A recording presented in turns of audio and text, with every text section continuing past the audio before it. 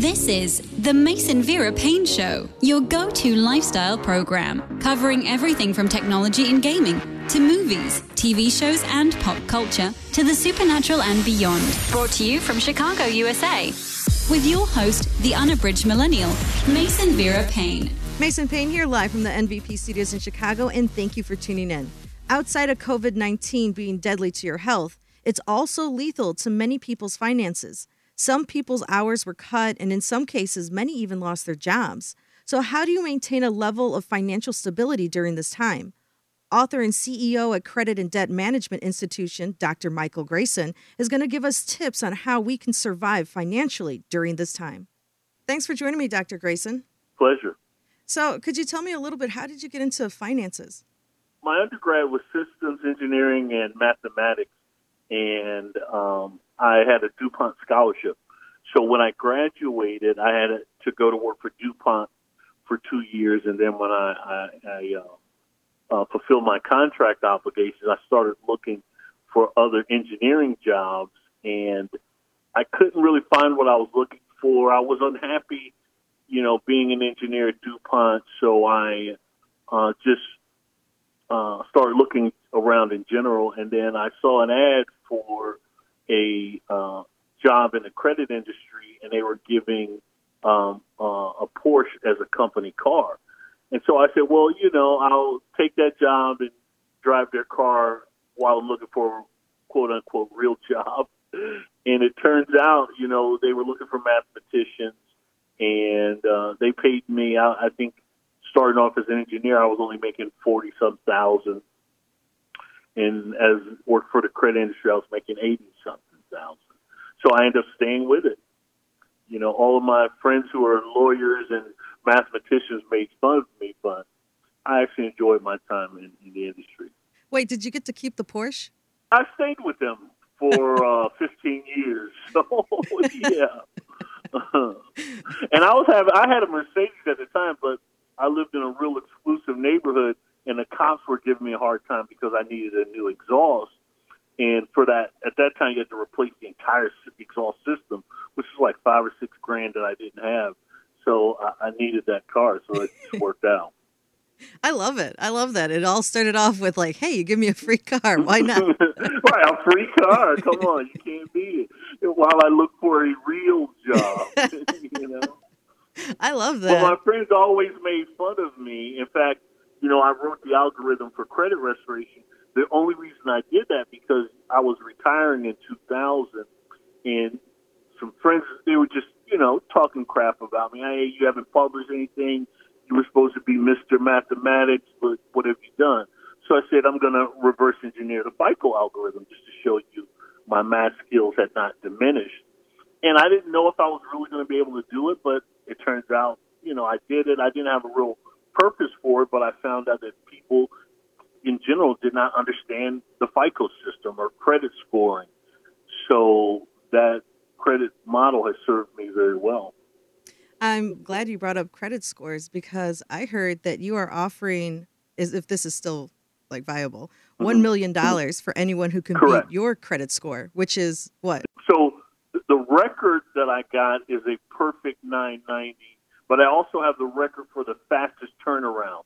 So I took one of my clients from 500 to 800 in 1 month, and I have the record for the most deletions in a single dispute.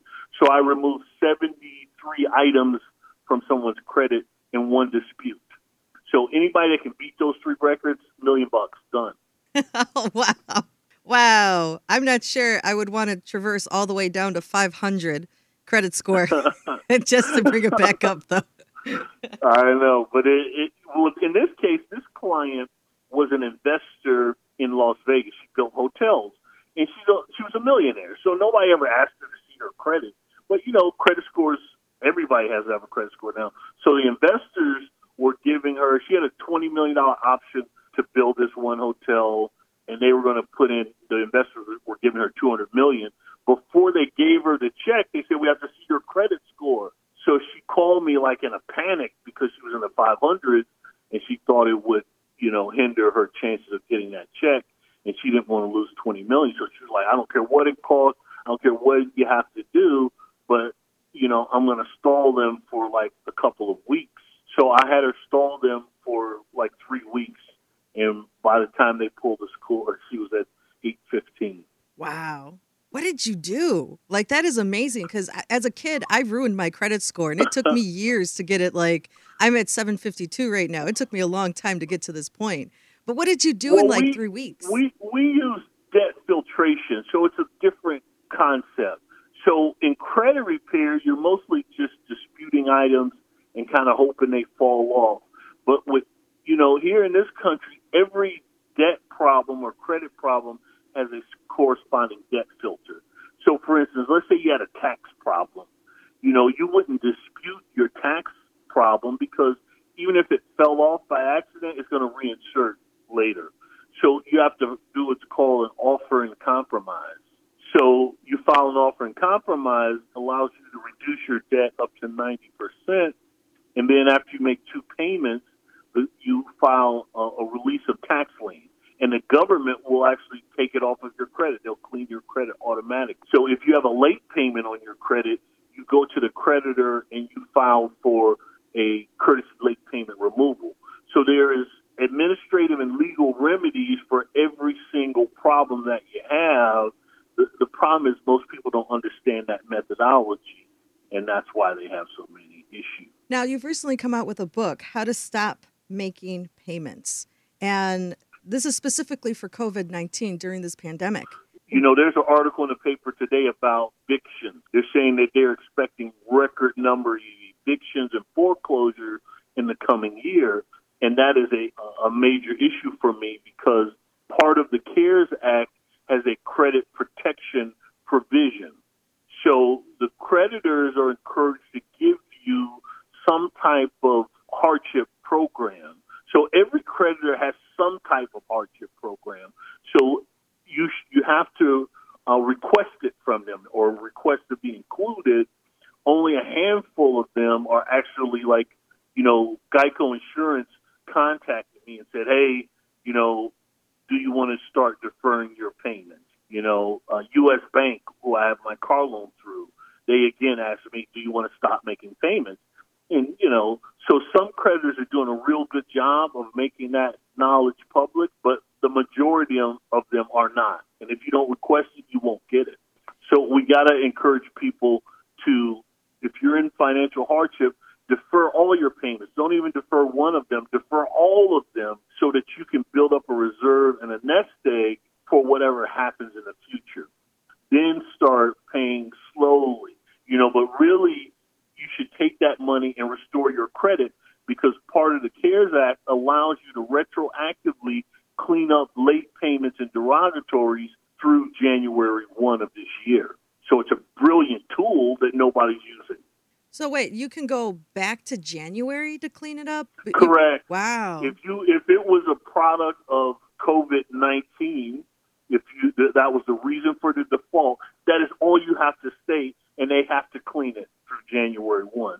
So you can't go back 5 years worth of derog, but through January 1, so you now have a tool to get perfect credit instantly, and nobody's using it.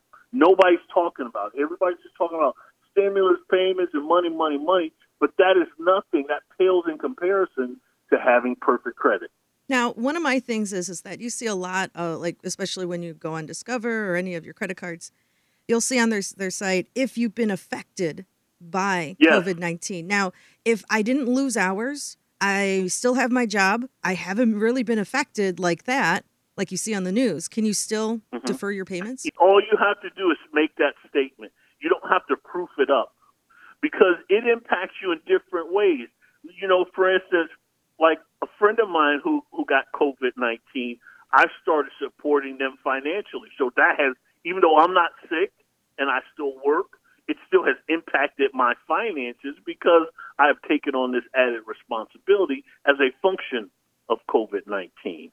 So it's very open-ended. All of the laws, everything in CARES Act left it very vague and open so that if it impacted your finances in any way, you still qualify. When it comes to your mortgage, can you do this with your mortgage too? You better be doing it with your mortgage. Mortgages are the best. I haven't heard any other clients complain, or we haven't gotten any bad numbers from any of our mortgage companies. So mortgage companies are doing 3 to 12 month deferment because Fannie Mae told them to, and they're securing the loans. So the mortgage companies are the best at it right now, I think, in general. Now, I know personally I have deferred a few of my credit cards, not all of them. And it's Yes. mainly because I can't get them on the phone. Not even going to lie. Like PayPal, I hate to throw names out there, but it's the worst because it's automated. Yeah. I can't get anybody on the phone. They'll sit you on the phone for about 3 to 6 hours and then hang up on you. Ideally, you're supposed to do it through correspondence. So pull their correspondence address, because some of them keep you in perpetual loops over the phone, or they send you through, a cube grid that it's hard to follow. Forget that. All you need to go online, Google their correspondence address, give it to them. Once you've requested that and asked to be included, even if something happens, heaven forbid, and you're late, you can retroactively clean your credit but you got to send a certified return receipt. Wow. See, I didn't know any of that. But they have to respond. They have to. Is there a time limit to that? Like between No, responses? but it's okay though, because in the letter that you're writing, you're supposed to specify the terms of repayment. So you should be suggesting that as long as you stick to that. The bottom line is it's designed to protect your credit. So it will protect your credit. Once they have the request, they cannot mark your credit late. So eventually, as long as you send a certified return receipt, they will get it, and they have to include you in the programming. Wow, that is so old school, sending out certified mail. You have to do it, unfortunately, because if you do it over the phone, it's hard to get them, and also they can come back later and say that they didn't get the request. As a rule, we do it. We never have a problem. In my book, I have letters for people to send out, which they should, again, and the reason you do it with all your creditors versus some is so that you can build residual income. You can have discretionary income. Pew did a study 2 years ago, and they said that the average American could not put his hands on $500 in a time of crisis. So we're in that time of crisis, and $500 ain't going to do anything for you. So you build the discretionary income so that, again, because, infection rates are blowing up in some areas. You got hot spots everywhere in the country. You have to have some cash in the bank. You have to do that. They're in talks of changing health care. So if you can't qualify for health care, or if your health care is inadequate to cover your expenses associated with COVID-19, you will need some cash. Speaking of health care, can you do this with hospital bills too? Everything, every single thing across the board, every single thing, every single debt, even your gas bill, your light bill. I think I got notifications from like Verizon. A couple of these guys are proactive in letting you know that, but every single debt, because the government anticipated that Americans would have zero income. Now, some people have gotten stimulus checks, that kind of stuff, but that's not going to last long, and I'm sure most people are out of that. And now you still have zero income, so you can not afford to pay any bills. Your focus should be on your health, staying healthy, not being forced to come outside prematurely. Those are the concerns that prompted this legislature. What about gym memberships? Because that is like a continuing, like you go into a contract with them, and those are some scary contracts. And they're the worst. They'll send you the collections. But again, once you send them a certified, because right now, I think most of them across the country are closed. Yeah. So they should have suspended, like I have even for like my car wash, I do it on a reoccurring payment. So I have a membership for the car wash, but fortunately, they did the right thing. They're supposed to suspend that payment, especially gym memberships. So if they have not suspended that payment, no problem. Send them a certified letter, and then, if you have automatic payments, shut that down. And then, again, you're not worried about going into collections or them damaging your credit. The emphasis is on keeping perfect credit through COVID, because once COVID has passed us, the emphasis is going to be on building the economy, and it's going to be real difficult if you you have bad credit. The banks are going to be loaning a lot of money, and think about there's an extra $4 or $5 trillion in the economy right now. So that money is not going anywhere. It's staying there. So the opportunities for businesses to bounce back and make a lot of money are there, but it's going to take perfect credit. Now, it's funny. I wanted to do this so much because I was in debt. But I think in the beginning of the year, I was at least $40,000 in debt just from random credit cards, just loans I took out, trying to reinvest into myself and my businesses. And right now is the perfect time. You're absolutely right. Yes. Now is the perfect time to get debt free. It is absolutely. It's unbelievable. Even like some of the companies are offering settlements, principal reduction, because they understand this is a long-term problem. So they'll take anything they can get from you, any commitment. I mean, forget about it. Now is the time to do it. Yeah. Please, everybody got to get that. Everybody's got to have good credit. Yes, absolutely. I've been telling this to my mother because she has a lot of credit cards with like Macy's and Marshall's and Sears and Kohl's. I'm like, Mom, you could settle. And you don't have to pay the whole bill. You can settle, close the credit card, and you can sit there and say COVID affected you, and boom, it doesn't have to have like that big impact on your credit score. Some of my relatives, some of my older relatives, they're like, that don't sound right. The banks and the creditors do not lose. Right. Because they have programs, through CARES Act, and there's a continuing program through the IRS, creditor deduction. So anytime that you can't pay, the government steps in and pays that debt for you. That's why we call him Uncle Sam, because he's your rich relatives that pays all the bills that you can't pay.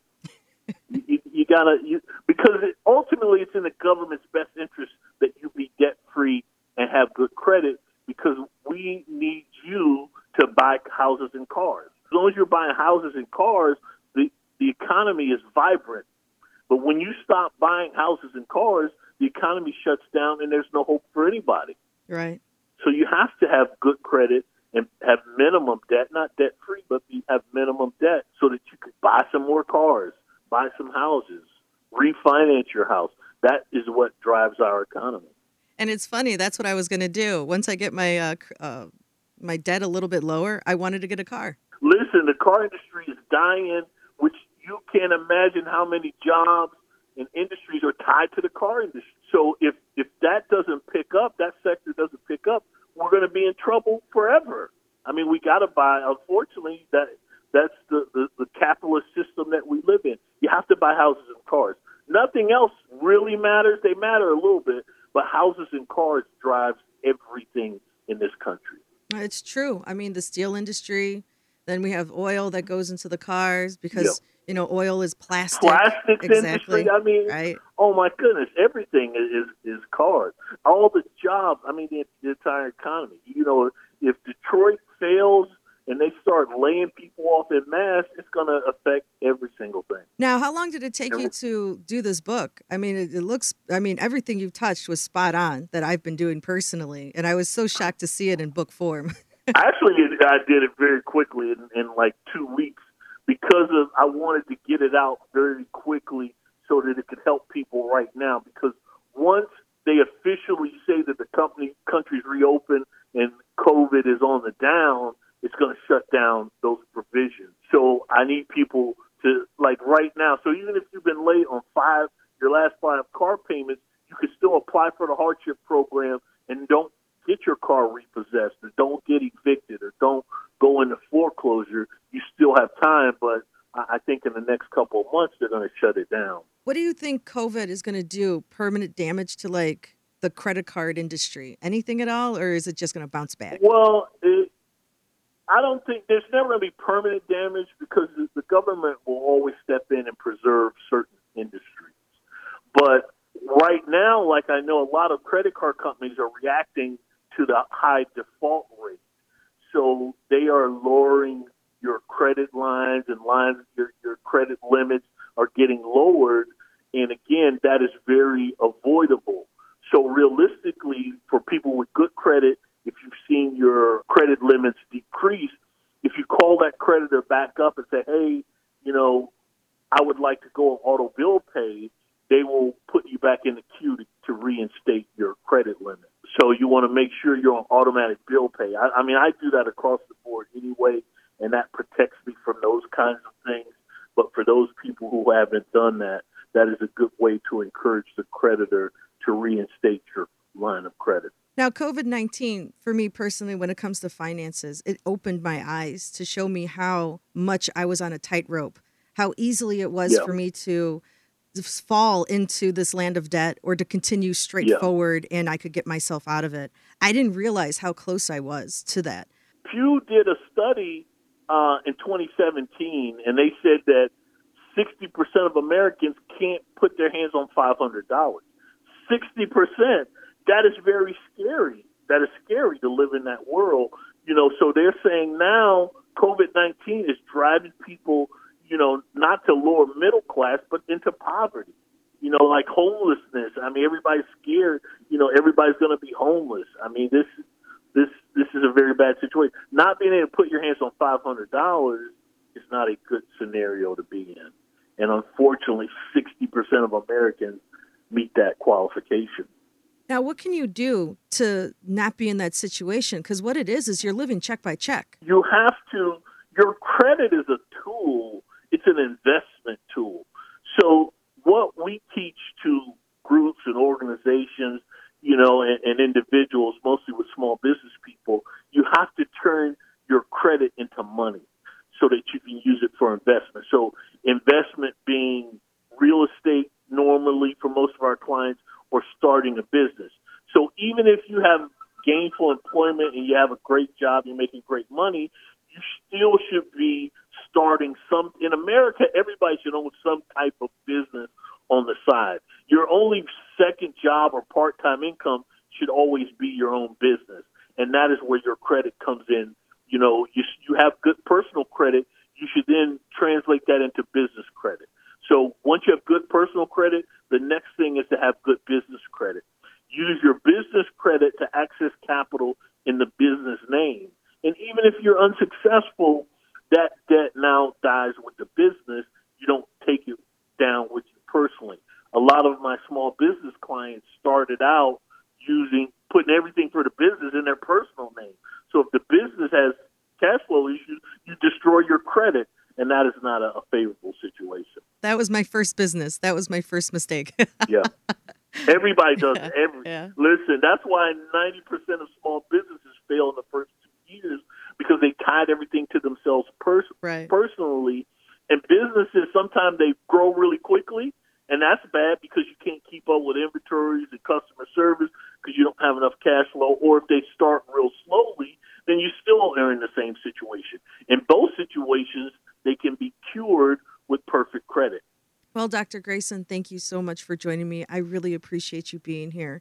For those listening, where can they find more information about you and your book? Okay, so if you go to Amazon.com, the ebook, I think they have that down to $3, or there's even a discount for it so that you can get it for almost free.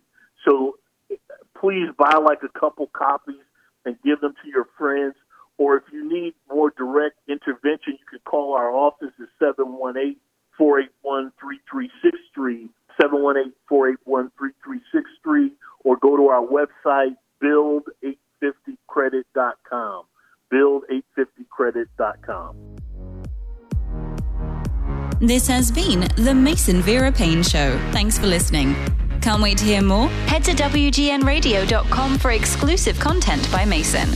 Also, follow Mason on Facebook and Twitter at Mason Vera Payne, that's all one word, and don't forget to share the show with your friends.